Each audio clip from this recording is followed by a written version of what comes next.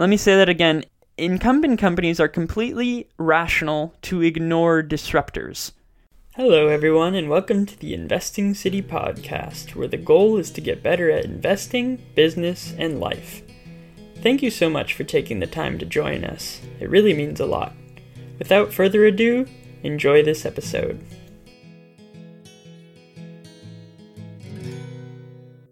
The following is presented for informational purposes only and is not investment advice. This information must not be relied upon in making any investment decision. Investing City cannot be held responsible for any type of loss incurred by applying any of the information presented. Furthermore, securities discussed in this podcast may be held by Investing City and members thereof. Thank you. What is up, everyone? Thank you for joining us on the Investing City podcast. And as we do every once in a while, in this episode, we're actually not going to have a guest. So for some of you, you might tune out now, but for others, I think this is going to be a really interesting episode. We're going to go through my latest blog post about innovation. So if you're interested at all in innovation, I suggest you hang around. So we'll get right into it. The reason I wrote this blog post is because I was really reflecting on our investment strategy with Investing City and just making sure that we would serve members as well as possible, and just kind of looking through the similar threads over our best and biggest winners over the years. And so kind of thinking about a framework of innovation and how that relates to investment winners. And the first thing is that there are three types of innovation. So this is a framework. It's not necessarily the only framework out there, and it's not necessarily 100% the truth, but I think that for the most part, this is a good way of kind of realizing what reality looks like. And I think it'll be a helpful framework for you to think of. So without further ado, these are the three types of innovation. So the first one we have is sustaining innovation, and this is probably the most popular type. So this is when Apple comes out and releases their new iPhone, and it has 3 cameras instead of 2. And everybody is all excited that they can now have a wide angle and a narrow angle and a normal one. And so that's an example of sustaining innovation, and I think there's definitely a value in it, because without sustaining innovation, other companies get farther ahead, and it's obviously a good thing to keep innovating and iterating on your product. Another example of sustaining innovation could be McDonald's bringing back the McRib or something like that. It's an innovation or an improvement on the current situation that kind of continues the same thing. So sustaining, obviously, that means kind of continuing with the same path, but there is a clear improvement. And so that's the first type of innovation, sustaining. The second type is discontinuous innovation. And so the way that we were thinking about this is that it completely changes the way something is done, but it's on the back of a shift in a platform. So let me break that down a little bit. Some popular platform shifts that have happened over the years are the shift from desktop to mobile, or from on-premise data centers to the cloud, or even from pre-internet to post-internet, or there's just these shifts in the way that things are done, and then companies emerge out of these shifts. This is discontinuous because these new companies can create a better value proposition on at least one consumer preference vector, either price or convenience or flexibility. If you think about Amazon, they were competing against big box retailers, and they started in one very narrow category, which was books. They figured, okay, we can put a massive selection of books on the internet because Barnes & Noble, Borders, RIP, they cannot compete with us. I mean, they have a limited shelf space, and we can basically put an infinite amount of books online that people can buy. So that consumer preference vector is selection, and that was only enabled by a platform shift, or the internet. And Borders and Barnes & Noble, they really couldn't compete with that because they were limited by their current paradigm or their current platform, which was a store. And Amazon utilized the shift from pre-internet to post-internet to really increase one consumer preference vector, which was selection. And as people started buying their books, Amazon obviously realized that they could increase the width and the breadth of their product category offerings. And so they started with electronics and movies, and all of a sudden they were gaining some scale, which then they leveraged into more discounts, and the classic Amazon flywheel really got spinning. So the important part about discontinuous innovation is that there's a platform shift involved with it. So that's what we think of when we're thinking of discontinuous innovators, and that's the second category.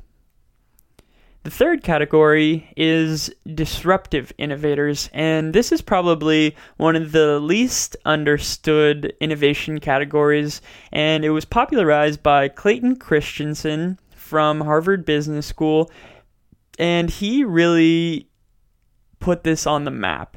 And it's kind of controversial because people use the word disruptive in terms of innovation without actually getting the definition correct.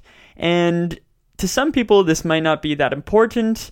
It might be kind of like splitting hairs, but I think it's important because it's really a structural advantage rather than a technological advantage. So let me explain that a little bit.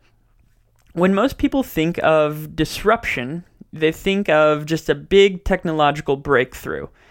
Like Uber is disrupting taxis because it has this app, or iPhone is disrupting Samsung because I really like the blue bubbles on my text message. It's like this technological advantage, or maybe even user interface or design or something like that. But disruption is really a structural market advantage because of the definition. So let's actually break down the definition. So a disruptive innovation is when a company either comes in at the low end of a market or it creates a new market altogether because of a low price point. So the common thread of disruptive innovation is a low price point. And this is important because it buys time for the disruptive company to actually disrupt an incumbent company. And this is important because if you have a great technological solution and then you attack an incumbent's main market immediately, there's going to be backlash. Because these incumbent companies aren't stupid. They're not going to let smaller companies just walk all over them. They're either going to buy them or they're going to come out with a really strong product offering because they have the resources and the people to make that happen.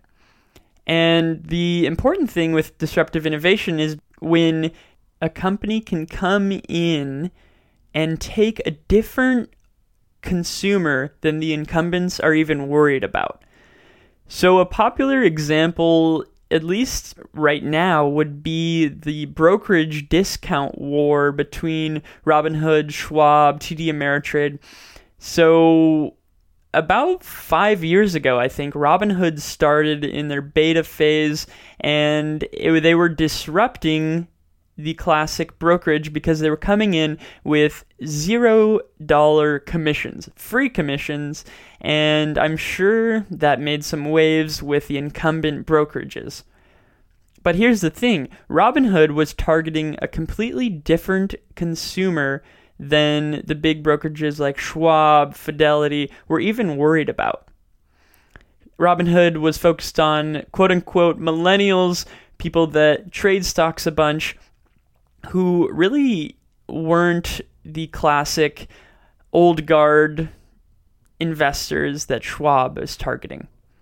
And so think about that. In the past couple weeks, we've seen the big brokerage firms actually cut their commissions to zero, but think about how long that took.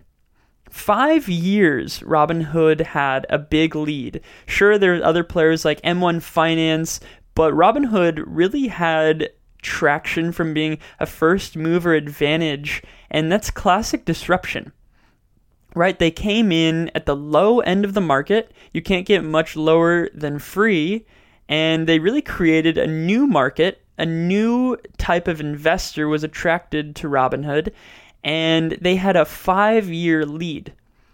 Now, it's yet to be seen what will happen from here on out, but it really is a good example of disruption because you can just see how much time that disruption bought Robinhood.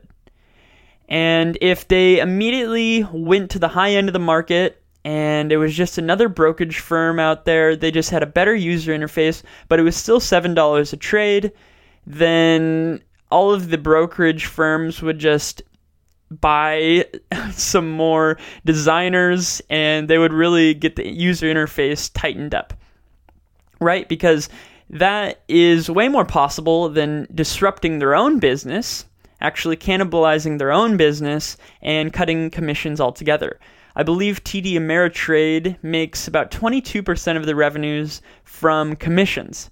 So for them to cut to zero, it's actually a big deal, right? And so that's why Robinhood has been able to really create this lead. And for 5 years, they didn't have any competition from incumbents. And so that's the point of innovation. The incumbent companies are focused on their most profitable customers, which makes sense, right? They're focused on the most profitable customers because they're going to make the most money off of them and everything's going to be great. But when a disruptive company comes in at the bottom of the market, those incumbent companies are completely rational to ignore it. Let me say that again. Incumbent companies are completely rational to ignore disruptors. That's because they would make their company less profitable if they actually took them seriously and disrupted their own business model. And if you think of the incentives for management, let's picture the CEO is 58 years old and he has an agreement with his wife that he's going to retire in 2 years. And he is thinking about the strategy of the company going forward, and he's thinking, personally, I'm going to be out of here in 2 years. All I need to do is make sure that the company doesn't fall apart. In these 2 years, I'm going to get my stock options. Everything's going to be great. Is it really in his best interest to disrupt his own company, cannibalize 22% of his revenue stream before he retires? So it's kind of this incentive model that really prevents an incumbent from challenging a disruptor. And they really have to just rip the Band-Aid off, and that's what is happening to a lot of these brokerage firms. And so that is a good definition of disruption. Thank you, Robinhood. But what I want to talk about is actually our hypothesis on disruption, and I think it's a little bit novel, and I just want to break that down a little bit. So, as we mentioned, there's two types of disruption. There's low-end market disruption, and then there's actually when a disruptor creates a new market. And we're going to start with the low end. So we believe that low-end disruptions are typically a result of business model innovation. So Southwest Airlines is a perfect example of this, and it did a lot of things to really optimize and improve its business model over traditional airline carriers. So for instance, it only selected certain hubs in order to fly to. It only bought one type of aircraft, so it cut down on flight attendant training time, and they can get discounts if they're buying one specific type, just a bunch of them. They removed reserved seating. They have free bags. They just did a lot of little things or business model innovation in order to actually come in at the low end of the market. Now, this isn't exactly sustaining innovation, because a sustaining innovation would be, okay, maybe they offer cookies on top of nuts, or maybe they improve the seats a little bit. But there were actually some structural things that Southwest Airlines did in order to become a disruptor. And so we think that is business model innovation in order to disrupt at the low end of the market. And so that's the low end, right? Because the important thing here is a company can't just lower prices and expect to become a disruptor. It just doesn't work that way, right? Because you have competition. If Southwest just came in and they were competing with American Airlines, United, Alaskan, and they just came in and lowered prices. Airlines is such a competitive industry that they wouldn't be making enough money to actually survive. So there has to be some structural advantages, some business model innovation that allows them to actually come in at the low end of the market. You can't just lower your prices and call yourself a disruptor. So that's the low end disruption. For the new market disruption, we believe that is typically a result of a platform shift. And this is similar to discontinuous innovation, but the key is where the company enters the market.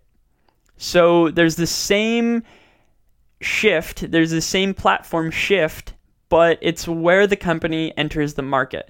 So let's break that down a little bit. Uber is a company that was a part of discontinuous innovation.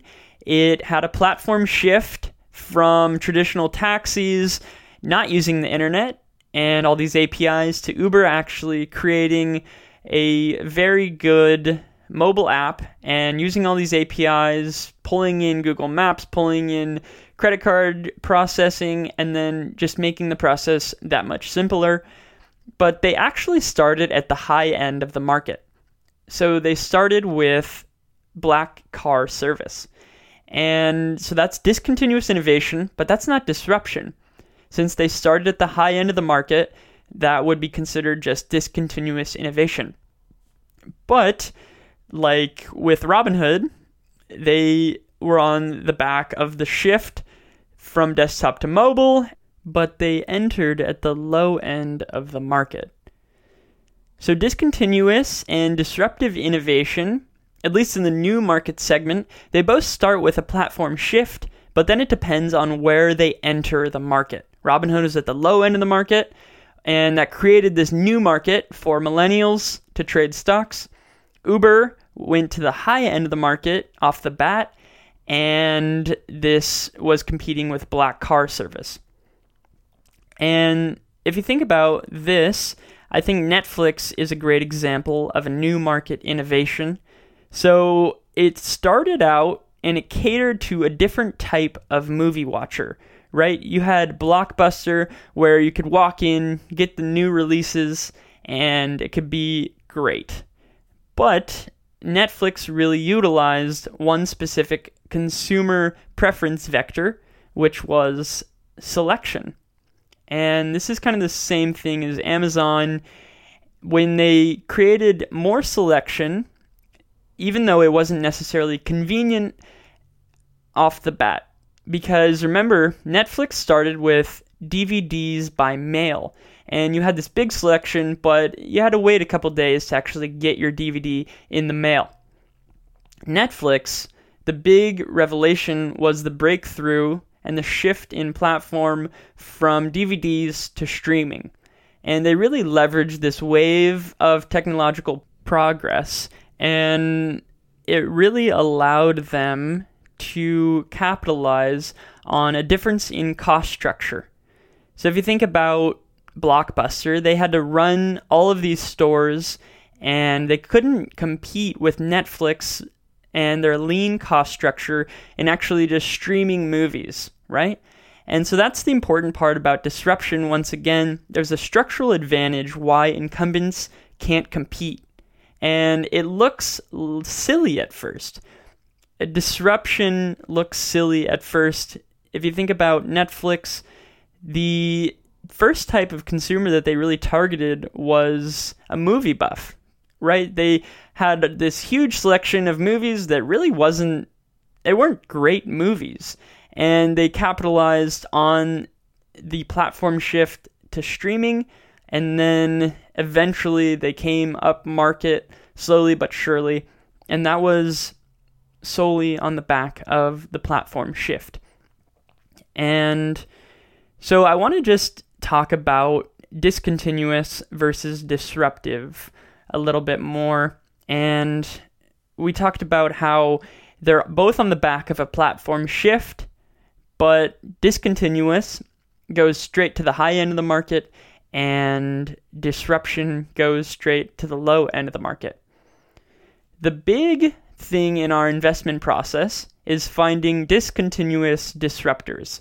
If you can find a company that is moving from the old paradigm to the new paradigm, but is also coming in at the low end of the market, then you've got a really interesting business, because it's kind of like a double whammy. The old guard probably isn't taking advantage of the new platform shift, and then they also won't be able to even take you seriously at the low end of the market. So I think one interesting example from our own portfolio is a company like MongoDB. So we've held this company basically since the IPO, and it's turned out really well. And the company's been expensive for a long, long time. But we believe it's because the company is a discontinuous disruptor. If you think about databases, and it's a huge market, first of all. The market is over $60 billion, and the big player is Oracle, right? They have a classic relational database that most people use. They have Postgres, and probably pronouncing that incorrectly. Developers, you can hit me up, making sure that I stay accountable. But you have all of these databases that Oracle has done really, really well with. You have Microsoft, MySQL, but Mongo is kind of catering to a different type of developer, because they've created this product category of NoSQL databases. So it stands for not only SQL, and it's just a different way to store data. With a relational database, you can think of it as kind of an Excel spreadsheet. You have rows and columns, and you can store the data. You can kind of search and filter using this language called SQL. Search query language, I believe it stands for. Or you can store data with Mongo's system called NoSQL, which it's a document orientation. So you could store even websites, you could store documents, you could store basically data that isn't as clean as a simple row and column. And what's this done is catered toward a different type of user. So the SQL providers, they look at Mongo and think, oh, that's just going to be a very small piece of the market, and we have these $1 million licenses with big enterprises, so we don't really need to worry about that. Plus, Mongo is capitalizing on this shift, this platform shift from desktop to mobile, from on-premise to cloud, and so a lot of the data isn't as clean as it once was. And so that's why we believe that Mongo is kind of at this intersection of discontinuous and disruption, and we believe it'll be a good company in the long run. And so that's kind of what we try to look for, these discontinuous disruptors. One point on this is it's pretty hard to find these companies. A lot of companies will be discontinuous, and then they'll see that the real money is made at the high end of the market, so they'll attack the high end of the market right away. So there's nothing wrong with this, but it will be a longer journey because they have to fight off incumbents. Incumbents are going to have some serious backlash to make sure that these companies can't come in and really take away their most profitable customers. Right? Because disruptors, incumbents don't even take them seriously because they're either targeting a different consumer or they're just coming in at the low end of the market, and it doesn't make sense to cannibalize their own business. So with a discontinuous innovator, if they enter the high end of the market, the big question you need to ask yourself is, does this company have high switching costs? So think about Uber. With their quote-unquote disruptive technology, which remember, disruption is a structural market advantage, it's not just technology, they attacked the high end of the market. And sure enough, taxi companies were revolting. You got big backlash, but Uber really slogged their way through that. And obviously it's become a great company, over 50 billion in market cap, nothing to sneeze at. It's been an absolute great company. I'm not denying that, but it's disrupted a different thing than the taxi companies. Because it's a little bit cheaper than a taxi, but it created an improvement on the consumer preference vector of convenience. Right? If you just open up your phone, click the Uber app, and you can get an Uber in a couple minutes, that is way more convenient than calling up a taxi company. But here's the thing. Taxi companies, and I'm sure some taxi companies are doing this now, they've created a mobile app and made it much easier to order, but Uber has this big brand advantage. Like, I wouldn't even know that a taxi company has an app, right? So in that sense, it's really become a huge company, but it's been a slog because they've had to deal with a lot of backlash from taxi companies since they entered at the high end of the market. But here's where switching costs comes into mind. And this is where it becomes really important because if you think about Uber and Lyft, the switching cost from going from Uber to Lyft is very, very low. You download another app, you put in your credit card again, and you're off to the races. If you are a discontinuous innovator and you're entering the high end of the market, you want to think about your switching costs. And if you think about this from an investor's perspective, if the company is at the high end of the market, they probably will face a lot of competition because that's where the profitable customers are. But if it doesn't have high switching costs, then you'll find yourself probably in a price war because you're just trying to gain market share with your closest competitors. Whereas if you're a discontinuous innovator at the low end of the market or creating a new market, then you basically buy yourself some time to get a farther lead and deepen your moat before competitors are really on your tail. So I want to provide some clarifiers with Uber and with the iPhone. These companies, or I should say product with the iPhone, these products and companies that aren't necessarily disruptive, but they're actually disruptive in a general, bigger sense. So if you think about Uber, there are a lot of people who just Uber and don't even own cars anymore. So if you think about it from that lens, Uber is pretty disruptive to car ownership. And this is where it can be kind of difficult to tell when a company is going to be disruptive. It's kind of easy to put that label in the past or even in the present to kind of understand that a company is a disruptor, but it might be pretty difficult to tell when a company is going to be a disruptor. Right? With the iPhone, it came out and it was basically a crazy sustaining innovation. You had this touch screen and all of these new apps, and this was a big, big sustaining innovation, and you wouldn't have really even thought that it had the potential to disrupt the desktop. And it really was the catalyst that led to the disruption of the desktop, but if you were thinking in 2007 that this company, this product was going to disrupt the desktop, you would have been a crazy genius, right? It's pretty difficult to actually see what's going to be disruptive, especially if it disrupts a whole different product category. If it's a sustaining innovation that actually creates a platform shift, then it's pretty difficult to tell what a disruption will be. But when you're looking with a discontinuous innovation, you can kind of see this platform shift happening and these companies are emerging from it. You can kind of tell, is a company actually entering the high end of the market or the low end of the market? And it kind of just puts a little thought in your mind of potential competition.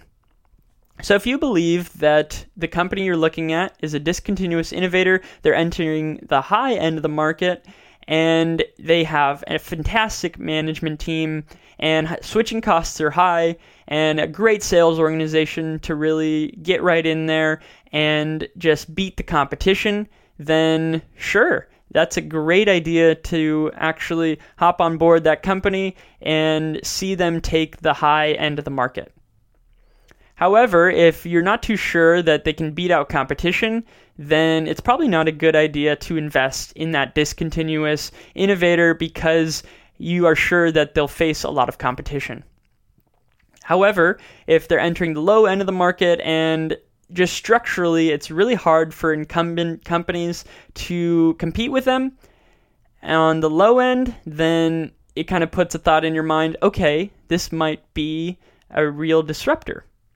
So that's kind of how we think about it, and it kind of starts with that platform shift and then the high end of the market or the low end of the market, and it just allows you to think about potential competition just because of the structural market advantages. So with that, I just want to kind of recap what we've talked about. There's 3 types of innovation: sustaining, discontinuous, and disruptive. Sustaining innovations, they can make for great companies. If a company like Apple can create the iPhone with a sustaining innovation, you should never quite rule them out, but this framework allows you to think about potential competition.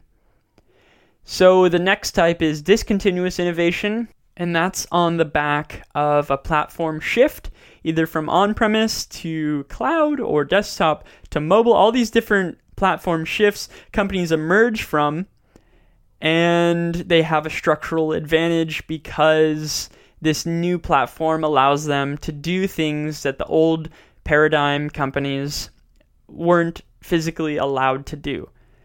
And then the third type is disruptive innovation, and that's when a company either comes in at the low end of the market or creates a new market with a low price point. And there's 2 ways that this is typically done. One is through business model innovation, like we talked about with Southwest Airlines, or another example could be TJ Maxx, or even Walmart in the early days. And this is business model innovation. The second type is when a company creates a new market utilizing a platform shift. So as we mentioned, this is very similar to discontinuous innovators, but they actually come in at the low end of the market, similar to how Netflix was focused on a particular type of consumer, one that Blockbuster wasn't really focused on because it wasn't necessarily the most profitable customer. So this is the framework. Ideally, we look for discontinuous innovators who have high switching costs or discontinuous disruptors, and that's a central part to our investment strategy. As always, we try to keep an open mind and change our mind when the facts change, but we really think this is a useful example to think about potential competition. And it would be helpful if you have your portfolio holdings and you are a tech investor to actually think about this framework and how it relates to your companies and how it relates to future competition. And with that, we know that this is not 100% fact. It's a framework, and any framework is just a way to understand reality a little bit better. There will be surely exceptions to the rule, but we think this is a useful framework to think about and just to get a little bit better at investing. Before we go, real quick, just want to encourage you to leave a review on iTunes because it allows more people to hear about the Investing City podcast, and we would be eternally grateful. So thank you so much for listening. Hope you have a fantastic day. Thanks again for listening. You can find more information at www.investingcity.org, where you can sign up and subscribe for our email newsletter that goes out every Tuesday and Friday. And you can also follow us on basically every social media platform on the face of the earth. And if you're feeling extra generous, please leave us an iTunes review, as it really helps us out. And with that, have a fantastic day.